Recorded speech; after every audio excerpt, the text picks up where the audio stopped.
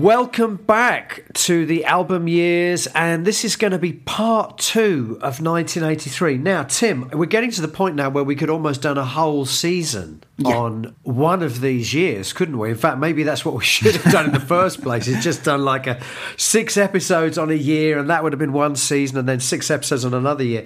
Because it's hard, isn't it? I mean, I don't know how we did it, frankly, because, I mean, I'm looking at the list of records for this year, 1983, and I'm not surprised. I'm not surprised that we're already on to a second episode, because there's a lot, there's a lot to talk about. Yeah. It partly depends on the year that we're dealing with as well. And you're right, you could do entire seasons on certain years because they were kind of important musically and culturally, and there's a lot to talk about. The next category you had on the list, just picking up from where we left off, and by the way, there's been about a month between when Tim and myself recorded the previous episode and this one. I was in a hotel room in Chile last time we talked about 1983. I'm now in a hotel room in Zurich, and a month has gone by, so forgive us if we don't remember exactly what we talked about, but I think we concluded by talking about the sort of, the rise of the so-called stadium bands. And the next category you've got is kind of a catch-all category. You've got elsewhere. Mm-hmm. And I think what you're talking about, this is just is albums that don't really fit into anything. And I think, again, that's kind of a sign of the times in a way. It's becoming harder, perhaps, to categorise. We didn't discuss the Isla Singaza and Ben Watt and the Cherry Red era. And one kind of realisation I came to a couple of weeks ago, really, was that none of these Cherry Red artists, I mean, Cherry Red at the time, I think, was as much a revolutionary label as 4AD and Factory, but it seemed to have even more of that kind of psychedelic hippie ethos, even though it was in a post-punk era. And what I kind of realised was that bands like Isla Singaza really couldn't have fitted on 4AD or Factory. They weren't quite as cultivated or as cool in some respects. And so Cherry Red, in a way, was a marvellous label for ragged outsiders. And I'm saying, that's a kind of perception I've come to relatively recently, whereas if I'd have listened to them at the time, these artists were all a part of that post-punk maelstrom of creativity.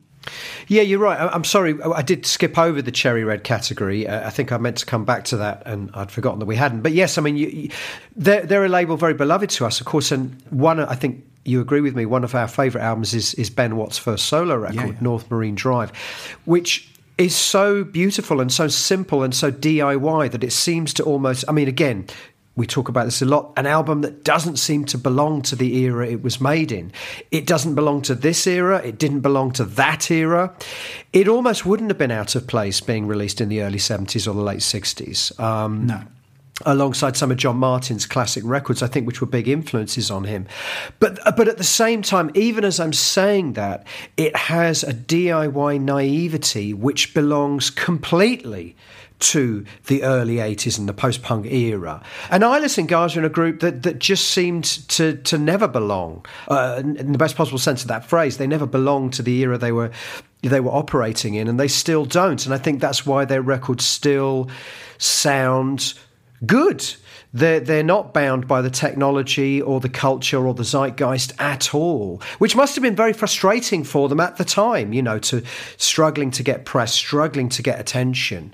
But luckily there was, as you say, there was this label Cherry Red, and Mike Allway, particularly a very famous A&R guy, that was prepared to go out on a limb and sign these kind of misfits in a way, weren't they? Yeah. Well, I think what I liked about Isla Singaza, and what I think was probably an influence on early No Man to an extent, was that they could and would go anywhere. There's kind of a psychedelic sense of experiment. So they could go from a pop song to a 12-minute drone to a real post-punk chaotic piece to a beautiful autumnal ballad influenced by 17th century folk. And I think one of the things that was likeable about them is that they didn't seem to have very many boundaries, really. And when I was saying that I didn't think these artists were cool enough in a way for 4AD and Factory, who had very, very strict views of how artists were presented and how the packaging looked, and in both cases, I absolutely adored it. 4AD and Factory artwork remains amongst my favourites,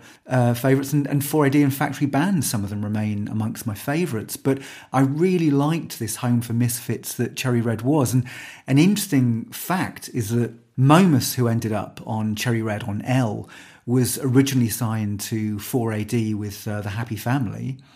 And apparently Eyeless and Gaza were offered a contract with 4AD if they would change their approach. And Kevin Hewitt actually was originally signed to Factory, and in his own words, got dropped because he wasn't cool enough. Because he was coming from sort of Zeppelin, Roy Harper, Peter Hamill, Tim Buckley. He had really quite eclectic, mostly 60s, 70s influences. And although his music does have a real anger that fits into a kind of post-punk singer-songwriter and stripped down arrangements that almost help it fit in with what Billy Bragg was doing at the time. Often it's just distorted electric guitar and his voice, but he was coming from a different tradition. And then it was kind of interesting that, before Such Hunger for Love, he got booted off Factory. And of course, he did, I think, audition for Joy Division after Curtis's death, or at least he did some work with the nascent New Order. Yeah, it's hard to imagine Kevin Hewitt fitting in with Factory. I think he is the quintessential misfit, as indeed are Eyeless and Gaza. But it's interesting because you mentioned the fact that Eyeless and Gaza were not afraid to do, something relatively direct in terms of pop, But I think unlike bands like ABC or the who we'll come on to in a moment, who came from a very post-punk, DIY, low-budget kind of like level, making records at that level, getting signed to big labels and suddenly having big budgets and producers like Trevor Horn at their disposal. Eyeless and Gaza never had that, and none of the bands on Cherry Red ever had that. They were making records for very, very small budgets. But as you say, they were in a way, I think Momus too, in a way, perhaps not at this time, but certainly on some of the later records like Tender Pervert and Don't Stop the Night, aspiring in a way to sound like big, glossy pop, but falling short because simply they didn't have the budgets or the technical know-how perhaps, but making really compelling records anyway. Again, this thing about while you're trying to achieve one thing, you kind of accidentally achieve another thing. And this is just no way in anybody's mind is this, chart-worthy pop music. But maybe that's what they're hearing in their head when they're doing it. I don't know. Yeah. Maybe that's what we were doing in No Man in the early days too. Look, that was pure pop gold, Stephen. Perhaps we were deluded. Perhaps to everyone else it was, do these fools really think they're making pop music here, And I think that's lovely when you hear a band like Eyeless and Gaza or someone like that attempting, their idea of mainstream pop. And it's disastrously, incompetent on that basis and in that context. But it's wonderful anyway. So let's come on to, I just mentioned them, three of my favourite bands of all time released their debut albums this year. And these are bands which did make the transition from the sort of DIY indie level to being on major labels with big producers. So we've got... Actually, no, that's not necessarily true of Tears for Fears. Tears for Fears made their debut album, this record, The Hurting. The Matt Johnson, who'd been with 4AD, recording under his own name, now signed to CBS Records, or I think he was signed actually to Some Bizarre, wasn't he, who had a deal through... Essentially, he was on CBS anyway, making his debut record as The Soul Mining, and Mike Scott, who'd been in various indie bands, signing to Ensign and making The Waterboys debut record. Now, all of these bands are very different, of course. I wonder which of these is probably closest to your heart after all these years, Tim. I'm going to guess... probably the. Yeah, you're right. And I think what's interesting about the is that if you listen to what Matt Johnson was doing only 2 years earlier, Burning Blue Soul, the album that's on 4AD, he was as radical and as experimental and as borderline unlistenable as many people might find the more out there moments of Eyeless and Gaza. So it was really interesting that without kind of compromising the mood of his music without compromising the kind of bedsit lyrical intensity, he managed to make the transition from very experimental post-punk artist to viable 80s pop artist. And I think that's quite impressive. It's interesting what you just mentioned there, that's all still in there, isn't it? Yeah. You can still hear that. You can still hear the experimentation, but it's somehow got this pop sheen to it. He's got the hooks. He's got the melodies. He's got the pop songs that are going to get him on top of the pops. And the same is true of the Tears for Fears, The Hurting. I mean, lest we forget, the debut Tears for Fears album had Mad World on it, which has become one of their most popular songs. Yeah. But at the same time, if you listen to that record, these are guys that have grown up with early XTC records. These are their reference points. Peter Gabriel's 3 and 4. These are big records for Roland and Kurt at this time. This is what they've, this is where they've come from. And yet somehow they've made a record which has more of a pop sensibility than all of those records put together. And immediately they're having massive, massive top 10 hit singles. And they were never cool, and I think maybe that's part of it. They never had that kind of baggage weighing them down. They could go straight for the pop jugular. But at the same time, you can hear, in much the same way that you can hear in Soul Mining, you can still hear all of those more impressive, experimental, avant-garde influences too. Yeah. That's a hard thing to pull off, isn't it? It is, and I remember at the time when they did interviews, they were talking about people like Laurie Anderson and Peter Gabriel 3 and 4. They were mentioning a lot of the people you'd suggested, and you could hear it in the music, and they'd very naturally use those influences within it. And probably The Hurting might be my favourite Tears for Fears album, actually, because there's a kind of raw electronic edge to it. And Mad World is a fantastic piece. Although, interestingly enough, I really like the Roland Orzabal-led version of the band, Elemental. That era I thought was quite underrated as well. Well, I'm sure we'll come on to that when we.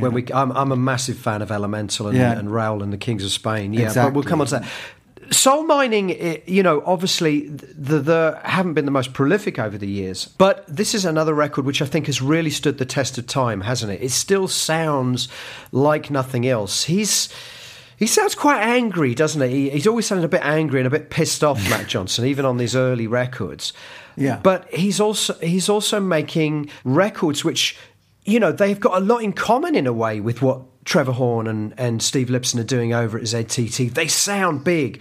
He's obviously very, very in love with the possibilities of technology and lush, epic, unapologetically, pompous production. But much like the Tears for Fears record, it's still got that edge from post-punk and some of these artists like Peter Gabriel. I mean, how important are those? Because we talk about them quite a lot, those early Peter Gabriel records and some of the early Kate Bush records. They seem to have been quietly so influential on this kind of period of time, the sort of mid-80s. They're so ubiquitous in their influence, and you can hear it in so many of these artists. Or am I imagining it? I don't think so. And I think, because obviously I bought a lot of these albums when they came out, and I remember being absolutely blown away with Gabriel 3, Gabriel 4, with Kate Bush, The Dreaming, when Sat in Your Lap came out as a single in 1981. It was astonishing, and it did feel as if boundaries were breaking in real time when you were hearing this music. So I do think they had quite an impact at the time on people. Laurie Anderson's Oh Superman and Laurie Anderson's debut as well. These albums were quite unlike what had gone before. And what was interesting is that some of these artists, obviously Kate Bush, I love her late 70s albums, as I think we discussed in 1978. Lionheart, one of my favourite albums of that year, if not my favourite. Absolutely beautiful. But she'd completely reinvented her vocabulary on The Dreaming, partly influenced, it must be said, by, I think, Gabriel's experiments. And it was amazing how they'd ripped apart their musical vocabulary and put something together again with technology. And I'm sure that, a lot of artists were listening to that. I remember when we were in the studio with Brian Pugsley, who worked with The Shaman and worked with Björk, and he was saying how influential those albums were on him in terms of the use of rhythm, the use of sound. Rupert Hines' albums around that time, very similar, that there's attention to detail on every level. every texture, every rhythm. And I'm sure that, that filtered through to some of the young bands upcoming. But, listening to the Tears for Fears, one of the qualities I think that allows it to survive is, as you pointed out, the lack of cool. Because actually as singers, one of the things I kind of like about Roland and Kurt is they're not putting anything on. They're just singing. And this was an era when very affected vocals were very much de rigueur, were very much the order of the day. And Matt Johnson, as much as I might prefer Soul Mining, he still has that slight post-punk affectation in the way in which he's using his voice. And Tears for Fears had none of that, which I think is kind of interesting. I think you're right. And there's another album this year, of course, that by a band very beloved to us, that is also, I think, simultaneously sometimes outside of the zeitgeist and the time it was made, but is also using the technology of the day. And that's XTC's Mama. And, you know, I think a lot of people now, it's become their favourite XTC album. I've lost count of the times I've heard people say, oh, Mama's my favourite XTC album, because it was considered an incredible failure at the time, coming on the heels of English Settlement and the fact the band had retired from touring and there was no hits on it. A band that just seemed to, kind of exist in their own parallel universe. And this is the beginning of that in a way, isn't it? I think you're right. I think this is where XTC become more themselves and they're gradually unmoored from the pop mainstream. Because I think before this point, they're a very celebrated, inventive post-punk band that were very much beloved of the music papers. And this was almost where they're kind of slipping away. And the music papers saw them as willful eccentrics. And again, it's an album I bought at the time. It's an album I loved at the time. I was particularly drawn, the single Love and a Farm Boy's Wages is one of my favourite XTC pieces. But there are a lot of moods on this, and there are a lot of quite subtle experiments. It is more bucolic, it is more melancholic, it is more melodic, but it still has some very powerful rhythmic moments. It plays with dissonance, and it seems to me, this album, to be XTC Unchained. And I realise that, the technology to a certain extent defines it, and that's a characteristic I actually quite like, the use of the Fairlight and so on. But it feels to me like this is the band set loose and kind of finally becoming what they actually are. Yeah, I mean, this is the first time we hear XTC attempting anything you might call electropop, with Wonderland, for example, which is not something you could have imagined them doing on Black Sea or English Settlement. Can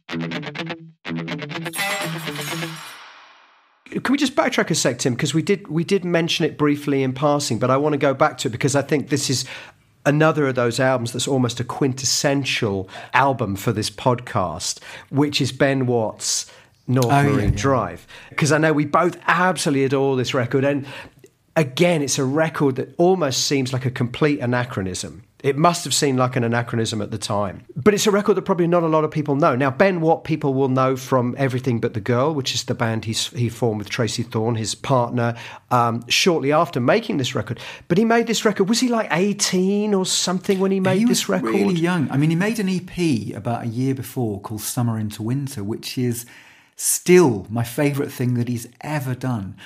And he always claimed that he got the deal because he'd read that Mike Allway idolised Duritty Column and John Martin. So he put together a demo that combined aspects of John Martin and aspects of Duritty Column and got the deal. An EP, Summer into Winter, resulted. Robert Wyatt guests on it. And it's very fragile, very beautiful. There's even an instrumental on there, and North Marine Drive is kind of an extension of that, with maybe a slightly stronger John Martin influence than Robert Wyatt or Duritty Column. I love the Summer into Winter EP too, but I think what's different about North Marine Drive is also the introduction of those kind of jazz chord voicings he's using on the guitar. But if you had to describe it, I think you've done a really good job. It's almost like John Martin filtered through sort of Duritty Column, isn't it? Except that there is also this almost bossa nova sort of sensibility sometimes of the jazz. Antonio Carlos Jobim kind of like, chord voicings on the acoustic guitar. But I think he made the record in like a couple of days. It's very low budget. It's very intimate. It's very organic. It's completely an anachronism. In so many ways, it must have stuck out like a sore thumb at the time. But it's a record that sounds completely timeless in the way those classic John Martyn albums and the way those classic Joe Ritchie-Collum albums sound completely out of time and timeless. I adore this record. I think, would you agree with me? This is almost like the kind of quintessential The Album Years record in a way, isn't it? For me, it's the one that goes with the Virginia Astley album. Yeah. It has that same bedroom school piano aesthetic. It's very naive. It's got that yearning quality to it. This is let's face it, this is a boy who is yet to experience a lot of life, and it's very, very touching for that reason. Very much so, and there's a purity to his voice. I mean, the closest really is Robert Wyatt in the sense that he has that slight southeast accent, that real vocal naivety, but it's a lovely voice. There's something tender about it, and that's an interesting thing that, Such Hunger for Love and North Marine Drive are very much Cherry Red records, but one thing, I guess, Such Hunger for Love by Kevin Hewitt doesn't have is tenderness. That has vitriol. That's relationships that have gone sour. Whereas this is all about yearning, hopefulness, life to come. There is a kind of, blissful naivety about it. And like I say, I really like the purity of his voice on it. I find it incredibly touching. Even now at my age, I still find it incredibly touching and very relevant. It's almost like he was old before his time. There's something about being an old soul in a very young body that seems to come through and permeate this record. And he never really did anything like it again, and although you can hear, as you say, the jazz voicings came to play in Eden by Everything But the Girl, it's a year later. And even when you listen to things like Walking Wounded, which I think is a beautiful album that Everything But the Girl did in 1995, and they were adapting drum and bass style rhythms. But I remember him at the time saying that he partly heard a kind of bossa nova skittering quality in the rhythms of drum and bass. And you can actually hear this, that he's still utilising similar kind of chordal richness. These are very beautiful albums, even when they're rhythmically pummeling. Yeah, I guess he never did anything quite as naive or innocent as this again, and perhaps he couldn't. You can't fake that. Okay, Tim. So let's go back to your elsewhere list. Billy Bragg, Life's a Riot with Spy versus Spy. I have this idea in my head of Billy Bragg, which is the very stripped down, just the guitar and the very Cockney voice. I'm guessing this is pretty much from that ilk, isn't it? I mean, it's peak Billy Bragg. It is the sound that you imagine in your head, and it was quite fresh at the time. I remember him being on Old Grey Whistle Test, and I think the thing is that, again, with very, very little, he made it go quite a long way. And, contrary to the image of him being this kind of ranting political artist, there was also something of the sensitive poet in his work, and he had a great sense of melody as well. So I was always kind of a bit of a Billy Bragg apologist, even though his music is very different from mine. Yeah, I mean, he was kind of a cheap guy to book, wasn't he? Because he would pop up on all these TV shows because he just kind of turn up with his amp and his guitar. I mean, it wasn't beautiful or lovely, was it? It did feel slightly like you were being. I guess that's where his reputation comes from, of being this very political sort of person. Yeah. Even when he was singing songs about lost love and these very tender, beautiful songs, it still sounded a bit like a rant, So when Kirsty MacColl took that song, New England, Billy Bragg wrote that. What a beautiful song.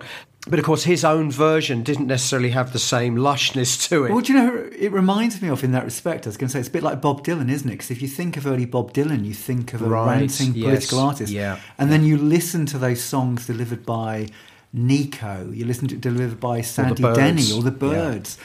And you actually hear there are beautiful melodies, very strong poetic lyrics. And I always kind of saw in a way that Billy Bragg was like an English Bob Dylan for the early 80s. Yes, that's a very good analogy, yeah. Because sometimes you hear a song like Mr. Tambourine Man, and then you go back and you listen to Dylan's version and you're like, wow, they really gave that a makeover. It's a great song, but I would never have thought to myself, that's a number one pop song, Cocteau Twins, we've talked about the Cocteaus, I think, a few times on the show. I just adore them. Second album, Head Over Heels here. This is a transitional record. This is a record that's kind of going from the more kind of early Susie and the Banshees influenced gothic post-punk sound. They're moving towards the dream pop era. It's a lovely record. I don't think it's their best. It is a transitional record. But if you like Cocteau Twins, of course you will love this record. It's a great transitional album, and they're about to make that shift, isn't it? When Simon Raymond becomes the permanent third member, and you're going to get, I think Treasure probably is the album where everything comes together. Yeah, absolutely. It's my favourite. Treasure and Victorialand that's peak Cocteau Twins for me. I felt later on they became almost too smooth and they lost their edges. So again, that thing we've talked about in some of the other episodes where a band sort of hits a certain sweet spot where they're between 2 points. And I think Cocteau's reached that point on the next record for me, Treasure, and the EPs that came out around the same time, Echoes in a Shallow Bay, Tiny Dynamite, Achy Guinea. This is peak. So Head Over Heels is well on the way to that. If you're a Cocteau's fan, fantastic record. Elvis Costello and the Attractions punch the clock. I think I've been very honest on past episodes and said I'm not an expert on Elvis Costello and the Attractions, but I do know this record. I didn't like it particularly. It's not, I do like some of his records. For me, this is kind of neither one thing or the other. It felt like a very compromised record to me. You're more of a Costello fan than I am, Tim. What's your take on this particular album? Yeah, very similar. Never a favourite. I mean, on one level, this is a great period for him because, this comes after Imperial Bedroom, which is one of my favourite Elvis Costello albums. And he released Pills and Soap, which I think is one of his greatest, most experimental singles, and it is on the album. And he also, of course, wrote Shipbuilding for Robert Wyatt, and that is one of my favourite songs of all time. That came out this year, the Robert Wyatt version. And this album features Costello's version of Shipbuilding, and Costello's version of Shipbuilding actually is really nice. It doesn't compete with the Robert Wyatt version, but then again, what does? And it's got Chet Baker on trumpet, which is a really nice touch.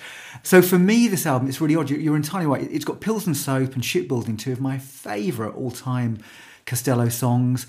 But the rest of it, it's a bit like him almost having heard Tear to Explode Through Ward or Phil Collins' Face Value and making his own brass-propelled pop album. And one of the more peculiar aspects of that is that it was NME's Album of the Year in 1983, which, given how strong this year is and given how radical this year is, it's quite an unusual album to gain that accolade. It's not a bad album at all. I mean, he does it very well. There are a few excellent hits, Every Day I Write the Book and so on. But yeah, it's not the Costello that I personally gravitate towards.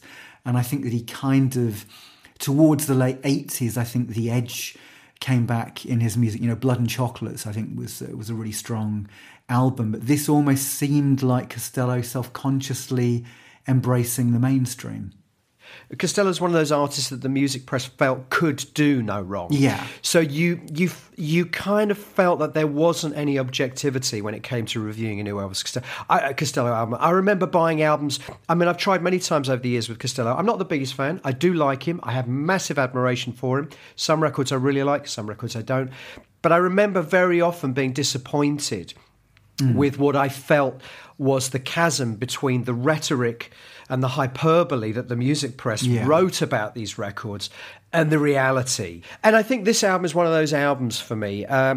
What I love about Elvis Costello is that it seems like with every album, he's kind of doing something a bit different. Yeah. And every album kind of almost earns its place in the catalogue by not simply being more of the same. And it does feel like when I listen to the album, as you say, it does feel like he's attempting something.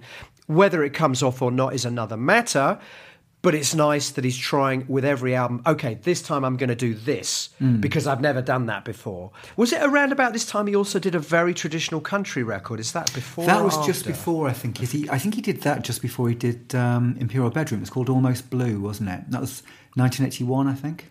And I love the fact that he would do that because you can't imagine anybody else at this time, certainly not from the post-punk generation, attempting what is essentially a very traditional country album. I can't remember if we talked about that on one of the earlier episodes, but I love that about him. Yeah. And I love that about I love that about the sprawl of his catalogue. Even if I don't necessarily like or love some of the entries in it, I love the fact that they are there. I think you can hear it even on the very early albums, like Armed Forces. He kind of effortlessly brings in... Like. Yeah, Armed Forces I think is a great album, but he effortlessly brings in influences from ABBA, amongst other things, which would have been considered really unhip at the time. But clearly he can hear a quality in the music of ABBA. And prior to that, of course, he'd experimented with aspects of ska. And I think it's quite nice that, from a relatively orthodox, almost punk singer-songwriter base, he really does travel quite a distance. Although... I think he started off as a singer-songwriter. I mean, I've heard stories that he would be playing folk clubs in the early 70s doing Lindisfarne covers. Well, that would make sense. I know he was a big Alan Hull fan because he's in the Alan Hull documentary. Alan Hull, the leader of Lindisfarne, he's in the documentary talking about... which is a really good documentary, isn't it? The Giuritti Columns, another setting, the third album. We love the Giuritti Column. We've probably spoken enough about them. I think it's safe to say this is not one of Vinnie's best records. Of the first four, it's probably my least favourite. I would totally agree. The Ham, Patience. Love this record. This is almost like the Ham trying to do a slightly more stripped down guitar, drum, bass record, isn't it? But it still sounds quintessentially the Ham, isn't it? Do you like this record, Tim? Yeah, I mean, I think Enter K and Patience, they're good, strong records. This is what he always referred to as his beat group eras. He was getting back to basics in the way that he did with Nadir. And there's some fantastic material on both albums. I probably slightly prefer the more experimental and sonically searching Future Now and even Sitting Targets, but I think these are really good albums. And as I say, some very powerful material. And the title track... for Patience, Patient, that track I think is particularly wonderful. It's brilliant. I mean, I get a little bit mixed up. In my mind, Enter K and Patience kind of sort of joined together. Yeah. So I'm not sure. But has this album got Labour of Love on it? Labour of Love? It's Labour of Love! Yeah.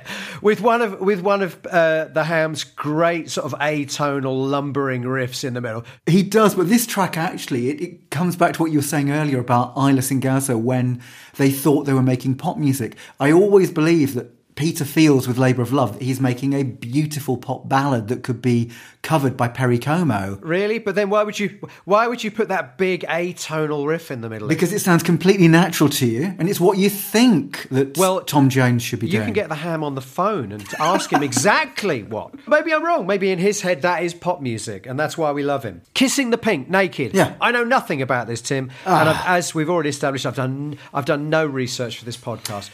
Tell us about Kissing the Pink's Naked. What is that? Electropop, post-punk, had a great single called The Last Film.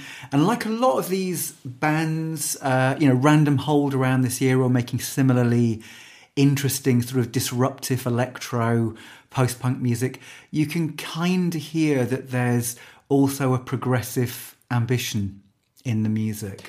Oh, is this a band I should have had on my Intrigue compilation then? Have I? I think I recommended them. I think I recommended them to you. It sounds interesting. It sounds like exactly the sort of thing I should have included on the compilation. But, as we've established, there are big gaps in my musical knowledge. And talking of which, now, Metallica's Kill 'Em All came out this year, which is the first Metallica album. Metallica, arguably the biggest metal band in history now. And this is where it all started. Now, we don't cover a lot of metal on this show, and I think without wishing to be apologetic about it, one of the things obviously we do on this podcast is we focus on the things that we both kind of connect on and we both feel passionate about. Otherwise, I could easily, go off at a tangent about obscure industrial records for a whole episode. And you, Tim, similarly could probably talk about things that I'm not particularly interested in. So this is, when we talk on this podcast, we're trying to find the common ground. I could talk now about the genius of Metal Militia on this record as being a very seminal, influential thrash track.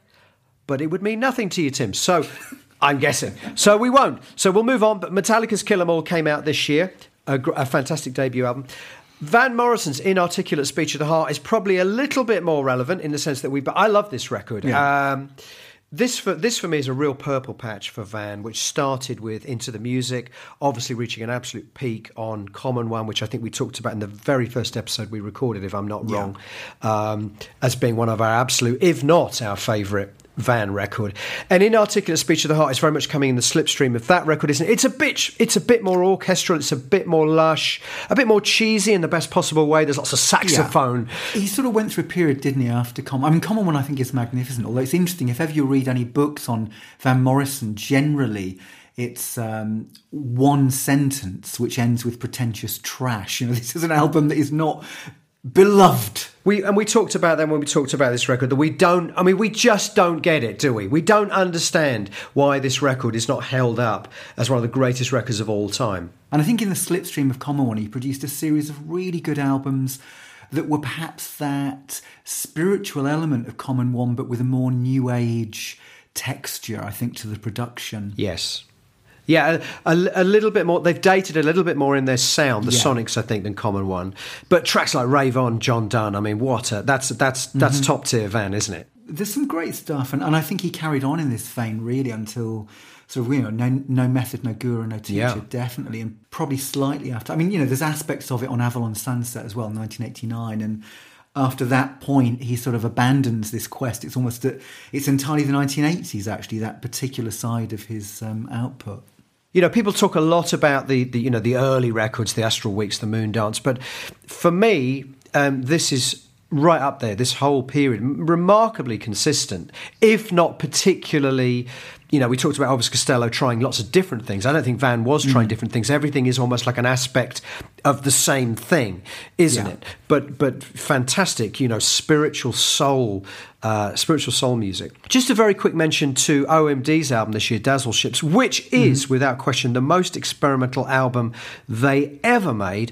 And they paid the price for it commercially. Their commercial fortunes dropped off a cliff with this record, having come off the back of Architecture and Morality. Dazzle Ships is a very, very strange. This is this sort of album that should have been made by one of the German, electronic bands like Cluster or someone like that. But it was a big British pop act that made this record. Very strange record, as much about sound design and the Peter Saville design sleeve as it is about, you know, pop songs. So a very brave, we love follies on this show, don't we? We love those kind of like willful follies, this commercial suicide. This, I suppose, was OMD's version of that, although they kind of pulled it right back with the next record.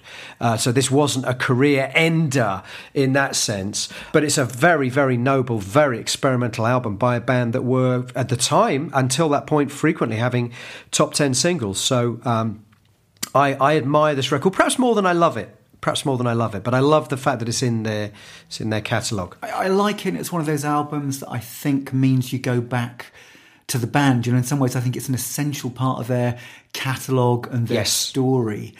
And I think it would have kind of survived, because I think as a kind of electropop artifact from, you know, 1983 by a British band, it's a fascinating album that I think, had the band done nothing after this, we'd still be dipping into it as a curio from that period.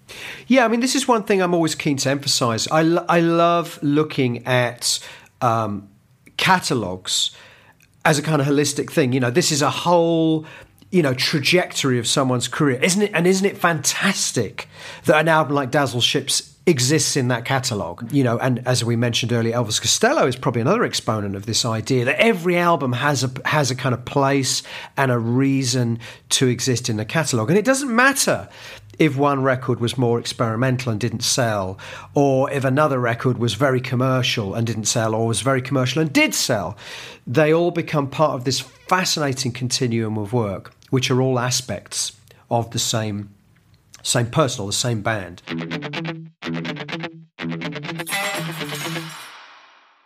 Shriekback's Care. I love this record. Now, Shriekback was Barry Andrews who left XTC and formed this band, Shriekback, and Care is their debut record, and it's a very, very unique sound on this record, almost like a weird kind of intimate electro funk. They're almost impressions of songs. Are you familiar with this record, Tim? Yes. Do you know what I mean when I say that? Well, it's electro-funk goth, if that makes sense to you, because there's a kind of dark, brooding quality. There's a proto-goth element that I think that the reformed Shriekback have really tapped into as well. There's something of that kind of Talking Heads element in the rhythms. There's something of that New York club scene in there that obviously New Order were drawing from as well. But the pieces tend to linger and they tend to be darker, I think. Yeah, a little bit of this certain ratio thing, this kind of very spectral quality. It's hard to sort of hold on to the songs, but the sound worlds when you're in them are very compelling and fascinating. Paul Simon's Hearts and Bones, June Tabor, I'm just going through other records here on the list, June Tabor's Abyssinians, Talking Heads Speaking in Tongues. Do you want to talk about this record a little bit, Tim? You've said here you want to talk about it, so... No, I think I'll probably put an asterisk next to it saying that I know about it and I like it. I mean, it's probably my favourite Talking Heads album, actually. Although I don't think it's as radical as what came before it. There's just a really nice feel. It's got quite a thin sound, which I think goes against it. And it's not as gripping in some ways as Fear of Music or Remain in Light. But I just think it has a lightness of touch and some fantastic material. So it's been the Talking Heads album that perhaps I've played more than any other, just on a sort of level of personal enjoyment alone. So we've mentioned Tears for Fears, we mentioned the Waterboys is the other album that came out this year with their first album, Mike Scott, one of my favourite bands of all time. This is... certainly by no stretch of the imagination the most important or best Waterboys album. It's essentially a Mike Scott solo album where he's just using drum loops to essentially... It's a very stream of consciousness approach to writing music in much the same way that Van Morrison would write his music, and I think he was a big influence on Mike Scott. But you can see the seeds in what is going to come. Some of the greatest records of the 80s for me were to come from the Waterboys, Pagan Place and Fisherman's Blues particularly. And the same is also true of the next on the list, the Wolfgang Press, the Burden of Mules, a quintessential 4AD band. This first album is very strange and very different to anything else they ever did. It's very much in thrall to, perhaps too much, to Public Image Metal Box. It's almost like a pastiche of Metal Box in places. But again, you can see the seeds of what they're going to become, something far more unique.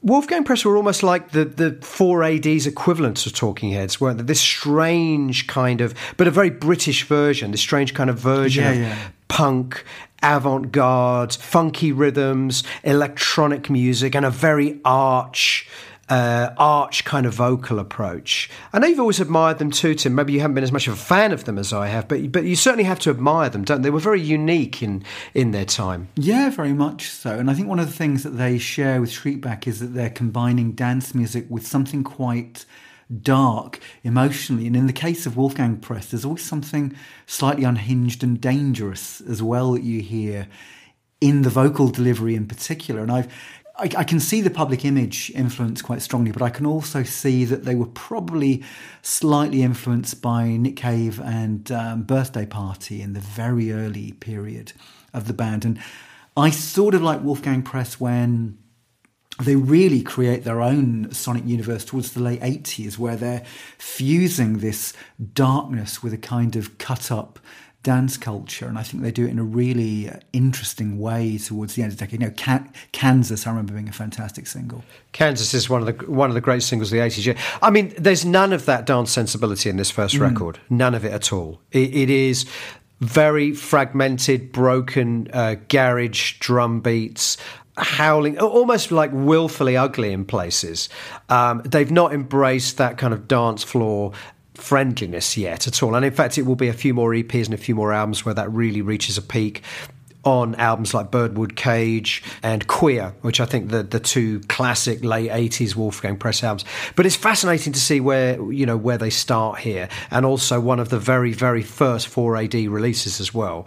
We're in the very, very early years of 4AD. Well, it's a bit like Dead Can Dance's debut for 4AD, isn't it? You can hear a logical progression. Yes. In the first Dead Can Dance album, you can hear that they've come out of Joy Division in particular, there's a strong influence there. But by the second album, they are absolutely cut adrift from any obvious influences, and even from rock culture, And I think with Wolfgang Press, by an album or two ahead of this, you recognise the chaos and perhaps the intensity, but very little else.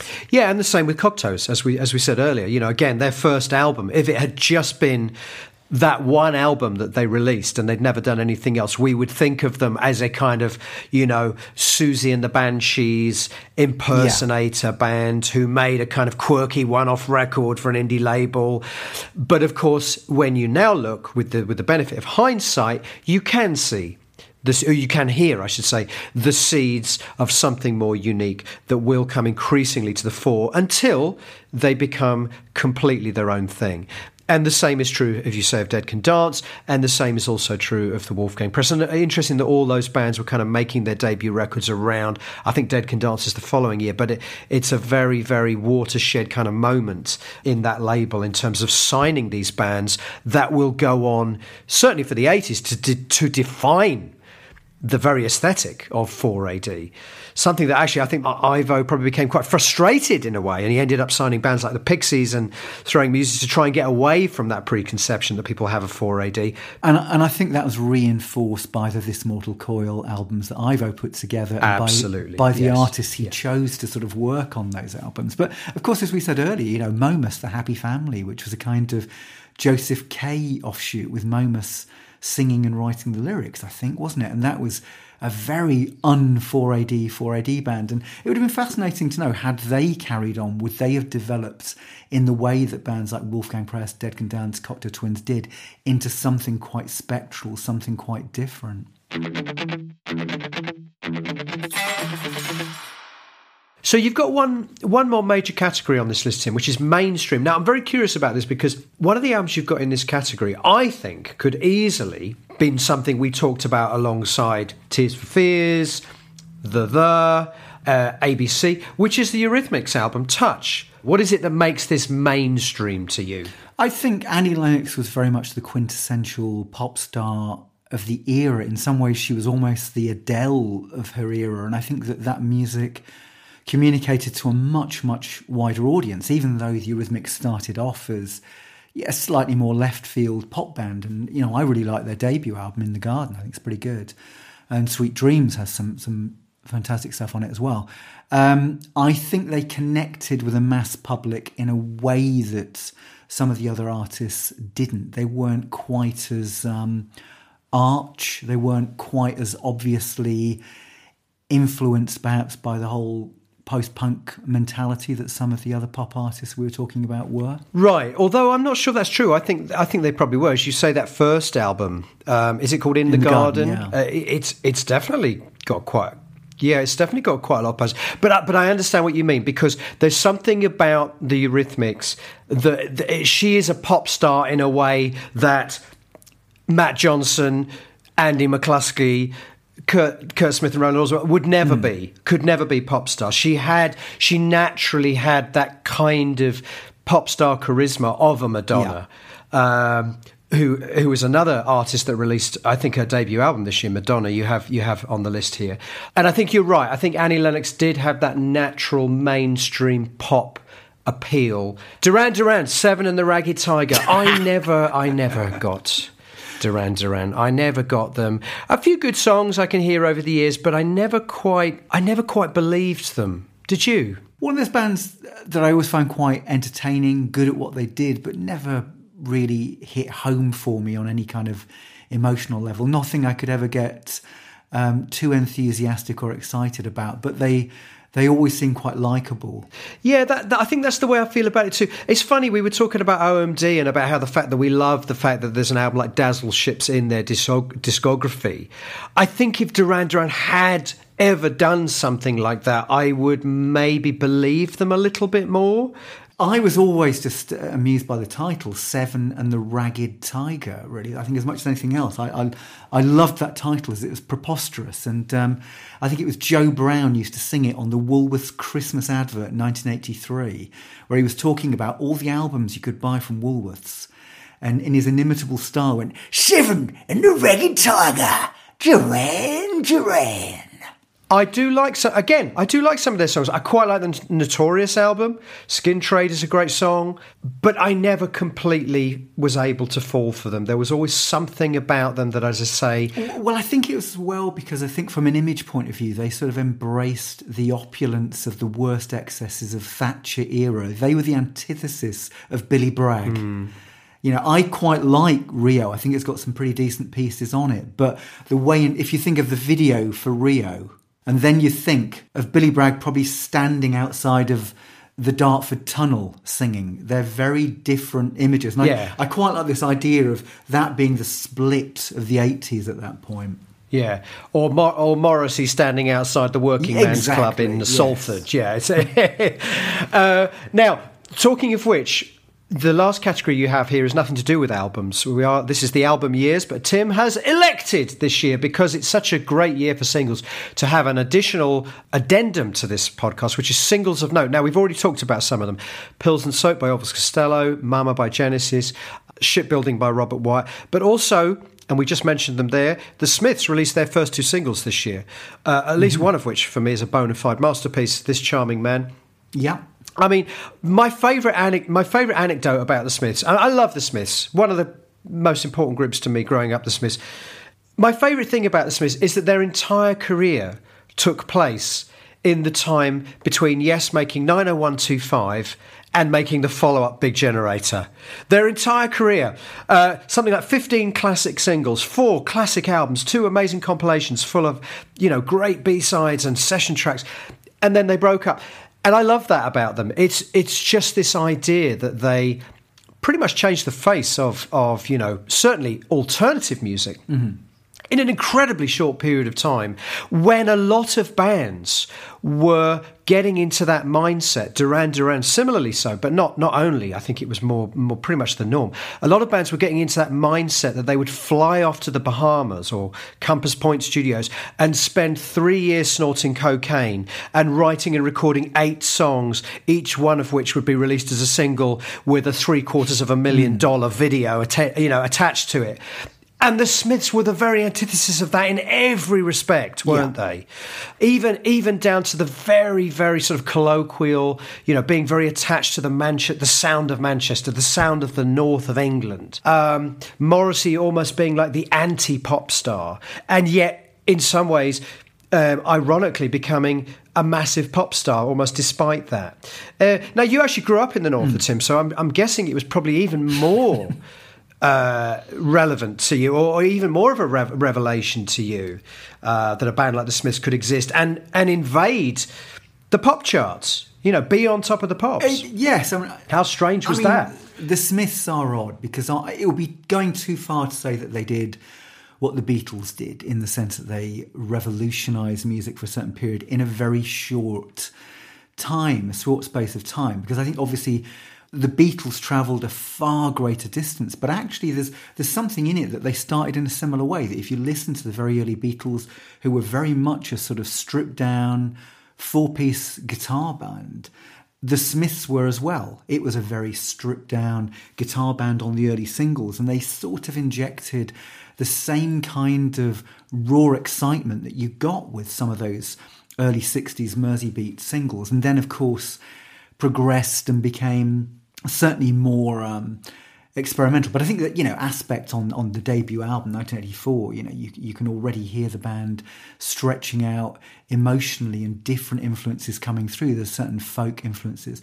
And they, lyrically, I was always drawn to the humour in Morrissey's work, and also the fact that he was clearly well versed in the kitchen sink films of the late 50s, early 60s, which I was a massive fan of. So it's quite nice that some of my interests were being reflected by an artist of the time. And as you say, it was the fact that it was so different from what was surrounding it that gained attention. And I think we've always said this, during the time of supposed punk dominance, this was also the era that War of the Worlds was enormous. And so during the time of supposed Duran dominance, this was the time where the Smiths break through. That, you always have this action and reaction, I suppose. Yeah, I mean, Meat is Murder was a number 1 record. You know, I mean, that's an incredible, at least in the UK, that's an incredible thing for me. And that's one of the reasons why I love the UK so much, is that records like that could get to number one, amazingly. Laurie Anderson's Oh Superman could get to number 2 in the charts. I love that about, and you know, the Smiths is a great example of one of those examples where a real misfit, someone that should never be a pop star, that breaks all the rules, everything about him was wrong in inverted commas, gets together with a very accomplished musician. And something magical happens. There's some alchemy there. Something incredible happens. And in a very short space of time, they kind of burn themselves out because they're so different that it's not going to last. It's not going to last. And I think that, again, is where the Lennon-McCartney analogy is not completely inappropriate. There is something here of that it was almost doomed to fail. It was doomed to implode at some point because they are such opposites in the sense. But when they are getting it right for this short period of time, they are making something immortal. I love those early Smith singles. I mean, How Soon Is Now is on one of the very, very early singles. So there's sophistication right from the very beginning. But yes, you're right. It'd be really interesting to have seen where they might have gone after Strange Ways, Here We Come, which was obviously a record which was embracing much more use of keyboards and electronics and becoming more lush and sophisticated in the production. We've been fascinated to see, you know, where the Smiths might have gone after that. But anyway, this first year we have the seminal the seminal debut single, Hand in Glove, and This Charming Man, which I think is one of their great singles. Also this year we have one of the most famous songs of the entire era by Stealth, because it wasn't a big hit, Song to the Siren by This Mortal Coil. Another quintessential 4AD song with the 4AD sound absolutely shot through and through. It's become such an influential song, hasn't it? Without having been much of a hit at the time. I think, you know, cropping up in movies every left, right and centre, but also being covered by so many divas over the years. Sorry, I was going to say you can hear its influence on the likes of Sigur Rós as well, that whole post-rock movement, the weightlessness, the grace. It was a beautiful piece of music, and in some ways you could argue this was where the Cocteau Twins developed their sound. You know, this is This Mortal Coil, and it's under Ivo's direction. But if you listen to, as we'd said before, Head Over Heels is a transitional album. It still has a strong element of Siouxsie and the Banshees and the post-punk guitar music that the band had evolved from. This has none of it, and in some ways, perhaps this was the starting point for the Cocteau Twins that we know and love, that they learnt a great deal from it. Although, interesting fact about Song to the Siren, because I think Tim Buckley originally played it on the Monkees TV programme, and there's a gorgeous, very stripped-down acoustic guitar version of it. It eventually ends up on the album Star Sailor in 1970, but the first ever released version was by Pat Boone. No way! Yeah. I did not know 1969, Pat Boone does a version. Because the version with Tim Buckley, Tim Buckley's 1968 version of The Monkees Show was eventually released, but it wasn't released at the time. That's fascinating. I'll have to go and listen to that. I mean, obviously, it is a Tim Buckley composition, but it's one of those songs that is the definitive version is the cover. In much the same way that Nothing Compares to You, the Prince song, the definitive version is the Sinead O'Connor version. Yeah. This Mortal Coil version of Song to the Siren is the one that everyone knew, and most people fell in love with the song. And that is the version that people reference when they cover it, not although the Tim Buckley version is really good, but This Mortal Coil version just takes it to another level, doesn't it? It just takes it into the stratosphere. It's absolutely sublime, divine, one of the most beautiful 3-minute pieces of music ever made. And again, it has been so influential over the years. As you say, certainly with post-rock, I think you're absolutely right there. This is in some ways where kind of shoegazer music comes from, where post-rock music comes from. It all starts with Song to the Siren, This Mortal Coil.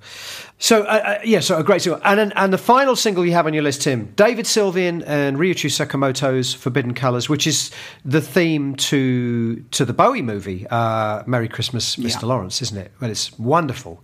Wonderful single as well. Yeah, gorgeous sweeping single. And once more, you can kind of hear that along with Ghosts, that's the turning point that leads to where Sylvian's solo career is going to go, with the likes of Secrets of the Beehive in particular. And in some ways, I suppose, we were talking about 1983 as being the year where things are no longer quite as easily categorized or quite as obvious. And in this, you can almost hear that sweeping melancholy of 60s soundtracks, John Barry for sure, but also Scott Walker, some of his albums from that period, and even Dusty Springfield. There's almost a kind of natural reclaiming of aspects of music that had sort of been dropped for a decade or more. And I think that is what is peculiar about 1983, is that a lot of bands are suddenly embracing pop, embracing melody, embracing excess in a way that's less self-conscious than it was even a year earlier. Well, and having big string arrangements, big orchestral arrangements. Again, maybe that's the Trevor Horn thing, because he kind of brought... I mean, I might be wrong, I'd have to look at the history books, but I'm guessing that a lot of that orchestration in pop came back with albums like The Lexicon of Love, ABC, which had come out the previous year. So it's almost like it's okay to have big orchestral textures on your pop records again now, which possibly hadn't been the case through the whole punk, obviously through the whole punk and post-punk era.